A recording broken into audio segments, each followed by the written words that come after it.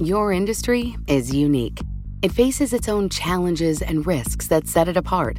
That means choosing just any insurance company just won't cut it.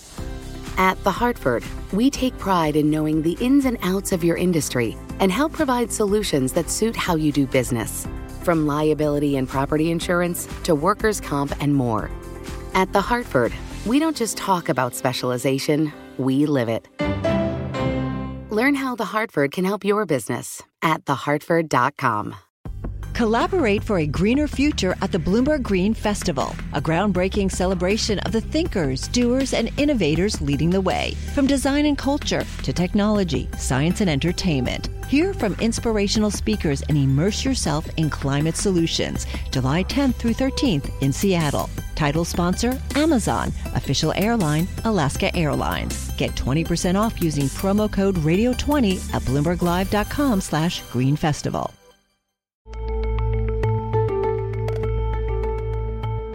Welcome to Out of Office, the podcast about life and leadership. I'm your host, Malika Kapoor. First of all, wherever you're listening to this podcast from, I hope you're healthy and well. Like many of you, I'm working from home these days, and my guest today is doing the same. Meetings can happen back to back. You only need a 1 or 2 minute break between meetings. You can do them wearing pajamas. I'm saving a lot of time. Meet Ankiti Bose, the co-founder of global fashion technology startup Zelingo, a near billion-dollar company whose fundamental role is to connect suppliers and buyers across the world. I first met Ankiti when I interviewed her on stage at Bloomberg's Sooner Than You Think Technology Summit in Singapore last year. After that, I recorded an out-of-office conversation with her, which is a freewheeling and informal chat in which we ask newsmakers things that typically don't come up when they're on stage or in the office.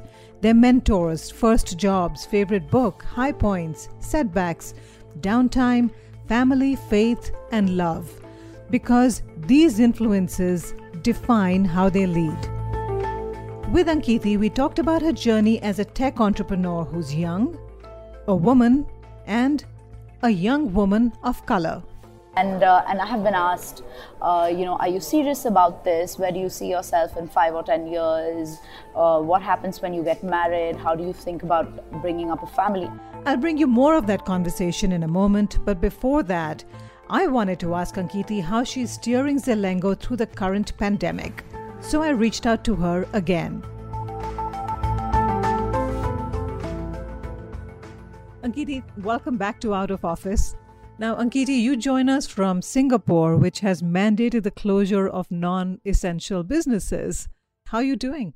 Not just our headquarters, which is based in Singapore, which is now obviously under lockdown, but we have offices in India, Thailand, US, amongst other countries, which all went into lockdown a little bit sooner. And our Singapore HQ has now been working from home for over 3 weeks. So we're settling in okay. We're getting used to communicating much more over Slack and WhatsApp and doing Zoom calls one after the other. And we're settling in okay. Now, you said on your Instagram feed, over the last few days, we've been working hard on how we at Zelingo could step up and help our fearless healthcare professionals fight COVID-19. So I'm curious, how are you doing that?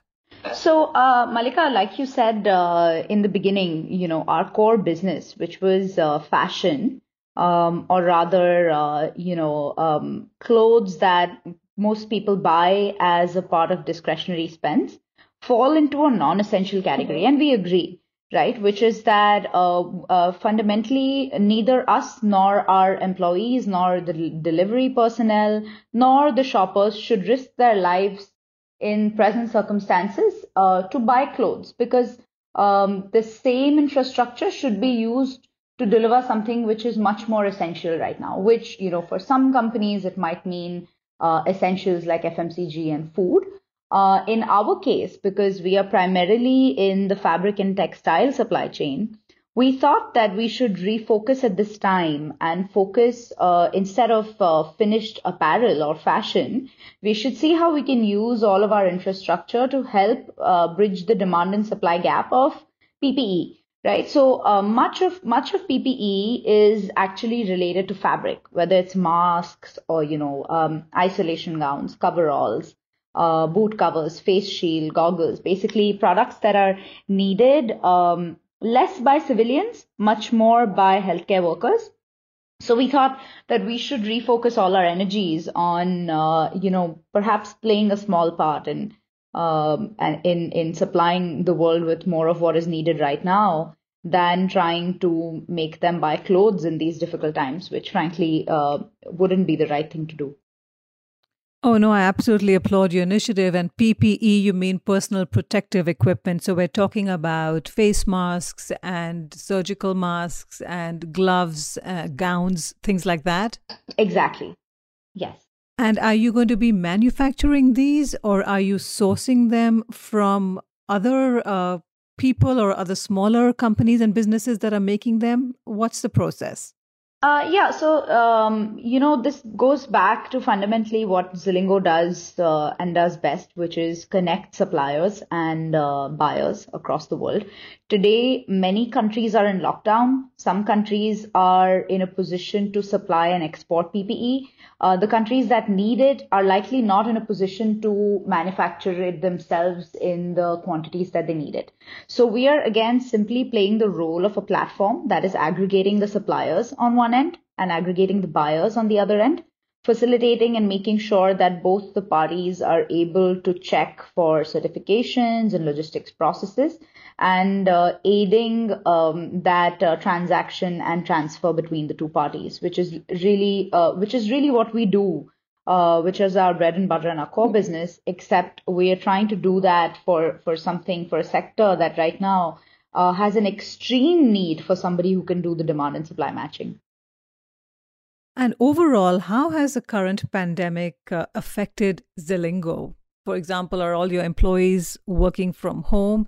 But I also know you have a really vast network of suppliers, of manufacturers, of small businesses, even people in markets, in various markets in Asia who supply to you and use you as a platform to get their products out. What is the impact on all these people who make up the Zilingo universe? The COVID-19 pandemic has hit discretionary categories extremely hard, right? Most of these people can't go to work, but even if they did, they would have a huge problem, which is that demand has collapsed for most of them. Nobody is buying discretionary items, as they shouldn't, and they should focus on essentials right now.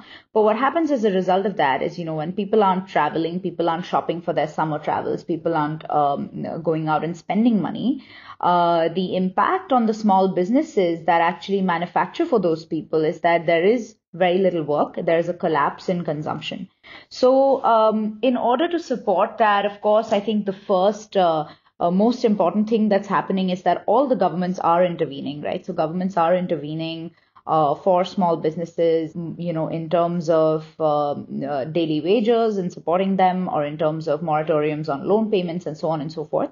But I think that to the extent that they depend on us, we are trying to help them as much as possible to keep making sure that we are giving them the right advice. When is the time to completely shut shop versus, pause things for 90 days versus when is the time to repurpose their facility to do something that people have an immediate need for, like, coveralls or gloves or masks, if we can help them get the certifications on time.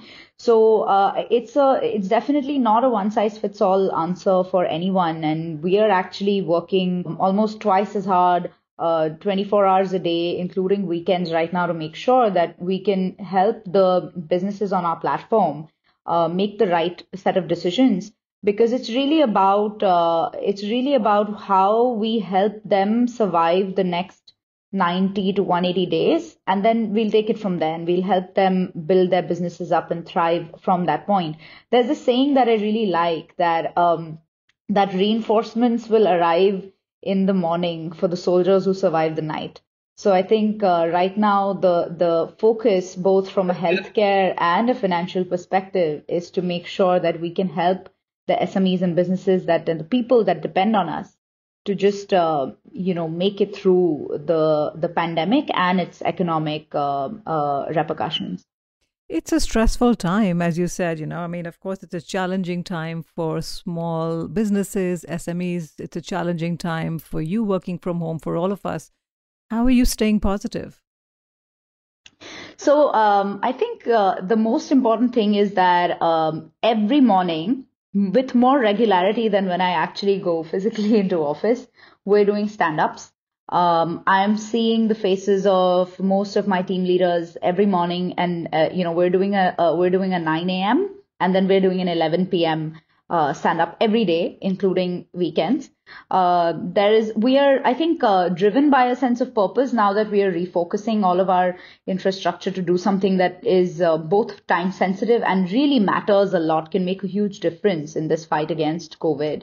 By just being able to produce masks. And, that's giving us a huge sense of purpose.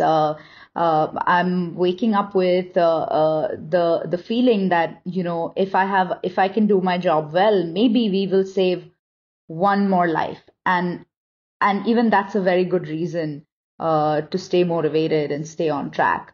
My best friend, I don't know if she'll get to hear this, but she's a doctor in literally on the front lines of this in the US. And before we started this huge refocus of everything at Zilingo to help PPE manufacturing, she called me and she cried and she said, I am really scared for the first time in my life. I am really scared to go out there and save patients, but obviously I will still do it. That is what I'm meant to do as a doctor, and that is my oath. But I'm really scared because I have, like she said, I think something like she had 9 days more of protective gear. Wow, that was it. There's such a severe shortage. There's such a severe shortage. And then, now it's at the point where we are 1 degree of separation away from somebody that's affected directly, all of us. So I'm staying positive, or rather I'm staying motivated, because I think, we all have a role to play in this right now.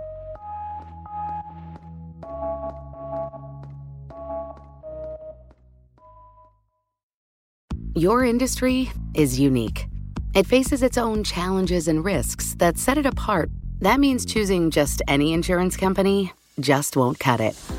You need a company with extensive experience in specialized insurance. At The Hartford, we take pride in knowing the ins and outs of your industry and helping provide coverage that suits your needs. The Hartford offers insurance solutions that help mid to large-sized businesses like yours effectively manage risk, from liability and property insurance to workers' comp and more. With extensive experience in underwriting, risk engineering services, and claims, The Hartford goes beyond the expected to deliver innovative, customizable solutions and service that your industry, that your business demands.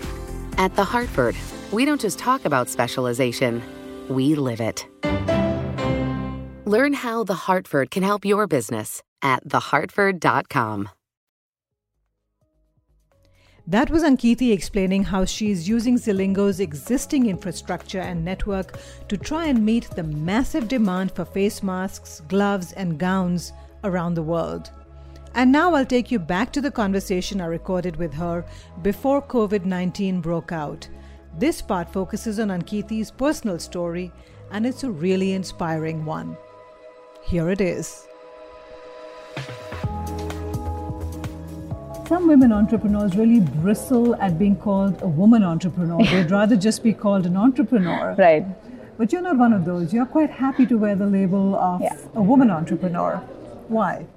And I don't blame other women for ever saying anything. They can say whatever they want. But I think that the fact is that it is not a level playing field.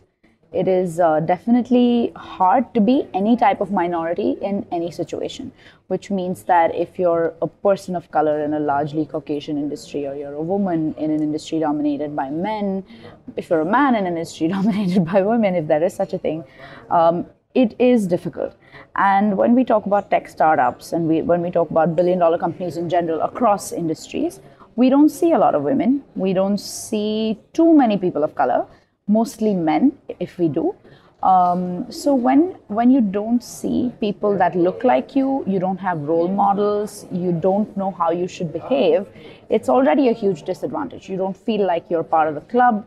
You may not get all the mentorship that you need. You may not have all the tools available to you that maybe some others have access to, which I think is a huge disadvantage. And you have to work extra hard to be taken seriously. You have to work extra hard to be undeniably good at what you do so that you can overcome it.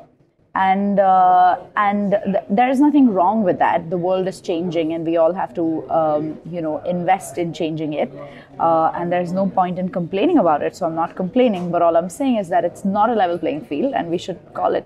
Interesting. Do you have any specific anecdotes or specific moments when you thought to yourself, you know what, I think this might be happening because I am young, I'm a woman, and I'm a young woman of color? Definitely, right? When I often joke with my with my investors and my team that I didn't become genderless until the company was worth $500 million, and that's in my head. That's the number, right? I'm like, after $500 million, people started to listen to me before they looked at me. Before that, you're a young woman trying to get her company off the ground. That's right. And there are a lot of biases against young women who are just trying to get their company off the ground, right? Sure. Is she ambitious enough? Is this going to really land?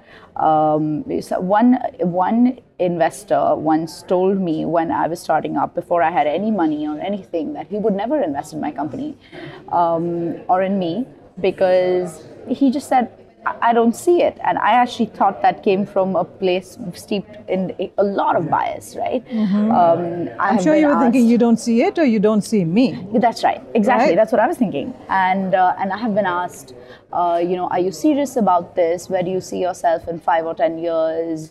What happens when you get married? How do you think about bringing up a family? I have literally Someone actually asked you that? Yeah. What happens when you get married? Yeah. Somebody once told me. A guy asked you that? Yeah, all men. All of these are men.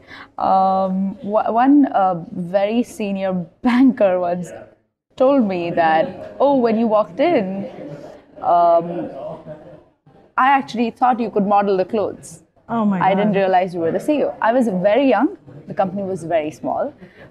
We had no profile whatsoever, but it does not excuse that kind of behavior. And you just think about the 24-year-old girl who went back home thinking, is there something wrong with the way I look and with who I am? Should I be apologetic for it? And it makes you doubt yourself. Yeah, it makes you doubt when you're yourself. that young, now Exactly. you have the vocabulary to call it out and say that was just blatantly wrong. Yes. But when you're 24 years old, it I have been can be mistaken for the unsettling. assistant. I have been not spoken to in vendor meetings when, like, a male colleague who would report to me was sitting next to me. They assumed he was the superior. All of that has happened. So it's definitely not a level playing field, is what I'm saying. It's going to take a lot to change it. And your co-founder is a guy. Yes. So how does that dynamic work when the both of you go into meetings together? Yeah. Or, how has that worked out, that partnership? So somehow, I think Dhruv, my co-founder, is perhaps one of the most feminist men I know. And I think and I think that's what I attract, because my COO and other founding team members, also a guy. They are both my closest friends and biggest supporters. There have been moments before that where I've had a massive downer and I've gone to them and said, do you think this guy didn't take us seriously or didn't give us the money because I'm a woman? And to their credit, they have said, you know what, I think that guy was sexist. I think that guy was unfair. So they could to you. recognize that. They could recognize that. But they always stood up for me, and they never said, maybe we should be the face, or maybe we come with you to these meetings. They said, no, we will be there. We will not say a word. If you need us there, we will be there. But you need to do what you need to do.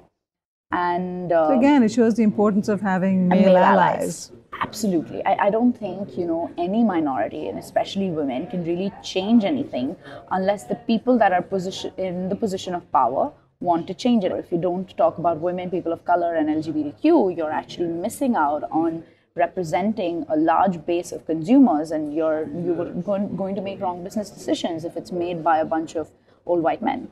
You're very vocal about your journey and the challenges you've had, and it's really refreshing to hear you talk about it so candidly. What are you hoping other young women who might also be dreaming of creating a billion-dollar startup, what do you want them to take away from your story? I think the first thing is to accept that maybe, the cards are stacked a little bit against you, which means that you have to still maybe work a little bit harder in proving that you're actually really very good at what you do, right? Especially if it's an industry where people are not used to seeing women, and fashion is not one of them, but maybe if it's in finance or deep tech and so on, which means that we have to work extra hard to be taken extremely seriously, and you need people to know that you are good at what you do. So definitely do that. Don't be apologetic about who you are. And I think one thing that I see most often when I coach young women now, inside and outside Zillingo, is they are so smart, they are so ambitious, but they are less confident because the way we've been nurtured is that men think they can do the job when they're 60% there. Women wait till they're 110% there to be sure that they can do it. And it's not our fault, right? That's how we've been conditioned. That's how we've been nurtured. And I want them to know that they just have to be confident now and just go ask for what they think they want and they deserve. Tell me a little bit about your upbringing, the way you were nurtured. So I am an only child. I traveled around a lot as a kid. And then in the last 7 years, I've lived in Jakarta, Bangkok, Singapore, Bangalore, and Bombay. So, wow. I've been around the place. So lots of different schools. That's right. Lots of different schools, lots of different friends, lots of different languages, food, countries. My mom stayed at home after I was born to make sure that I think mainly that I had company because we were traveling so much and there was so much change in my life. And she's been a major influence on, I think, the way that I think about life. How so? I think the complete abandon with which my parents taught me to dream. A lot of it actually comes from my mother. She's a complete dreamer. She's an artist. She writes. She's very poetic. So I think somewhere that anything is possible. Right? What can possibly be wrong? I'm a pathological optimist, and I think that comes from my mom. I don't think you were a little girl who said, "I want to grow up to Not be at all. to be, the head of the founder of a billion-dollar startup." That would have been a little bit presumptuous and a little bit early. So, what did you think? I mean, has your own journey surprised you? Oh, definitely. I wanted to be a singer for the longest time. A singer? Right? Yeah. So I was. So you sing? You're a singer? Well, I mean, I used to sing. Right. I've performed on stage as a little child. Oh, amazing! And I was completely into the arts, and then as I grew up, I realized that actually my best subject was math. So I both sides of the brain, Yeah, and I actually think math and art is deeply connected, and that's a whole long other conversation we can have. So then I decided to study math and economics, and I think even then, and then my first job was as a management consultant at McKinsey.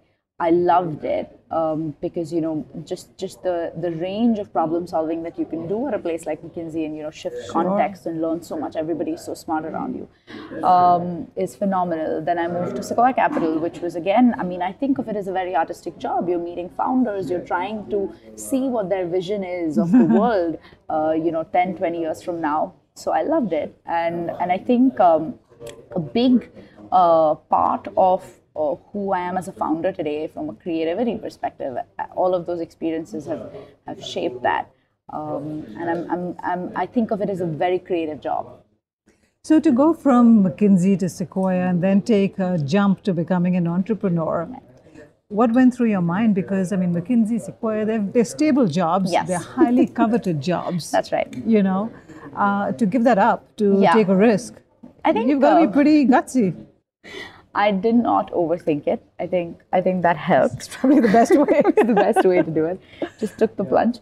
No, but I mean, look, I didn't grow up wealthy. I didn't grow up with any sort of entitlement or really anything.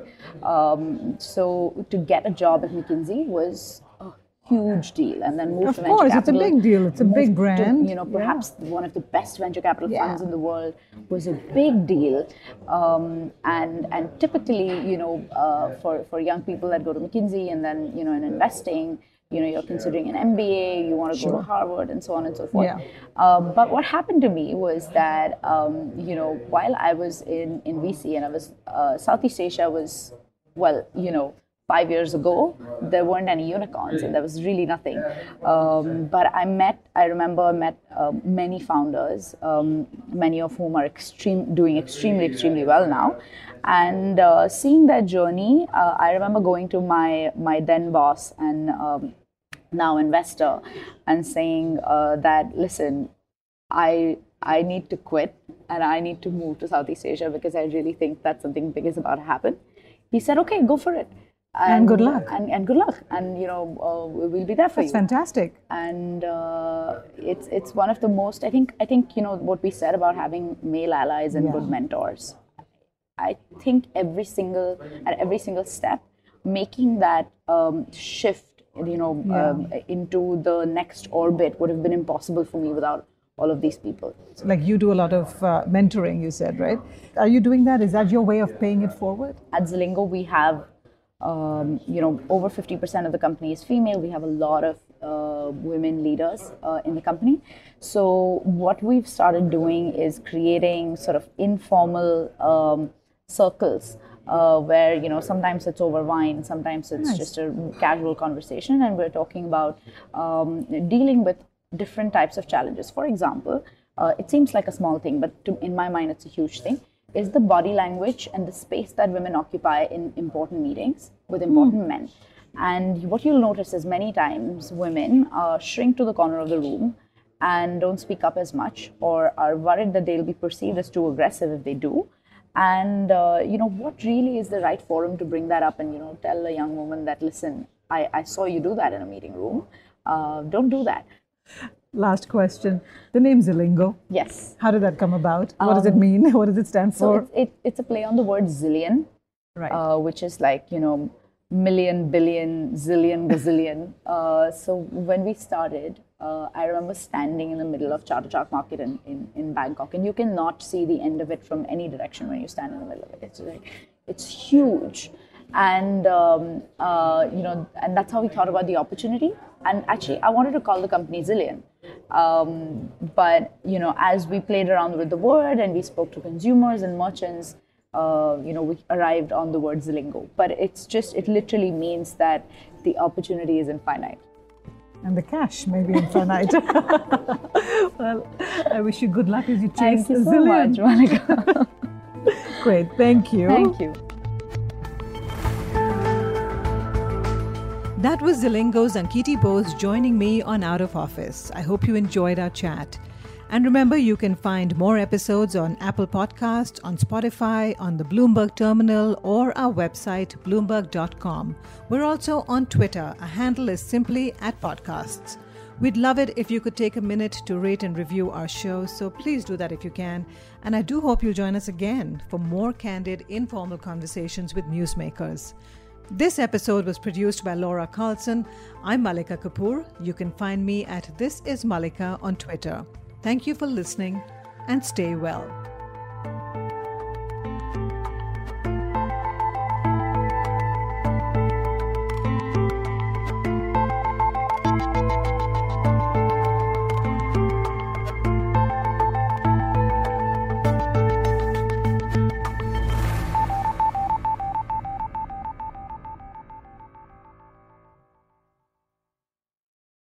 Your industry is unique. It faces its own challenges and risks that set it apart. That means choosing just any insurance company just won't cut it. At The Hartford, we take pride in knowing the ins and outs of your industry and help provide solutions that suit how you do business, from liability and property insurance to workers' comp and more. At The Hartford, we don't just talk about specialization, we live it. Learn how The Hartford can help your business at thehartford.com. What could you do if your data was working for you and not against you? With Bloomberg delivering enterprise data directly to your systems, you get easy access to the details you want, optimized for higher level analysis, and financial data experts committed to helping you maximize your every move. Our data is made for more, so you can show the world what you're made of. Visit Bloomberg.com/enterprise data to learn more.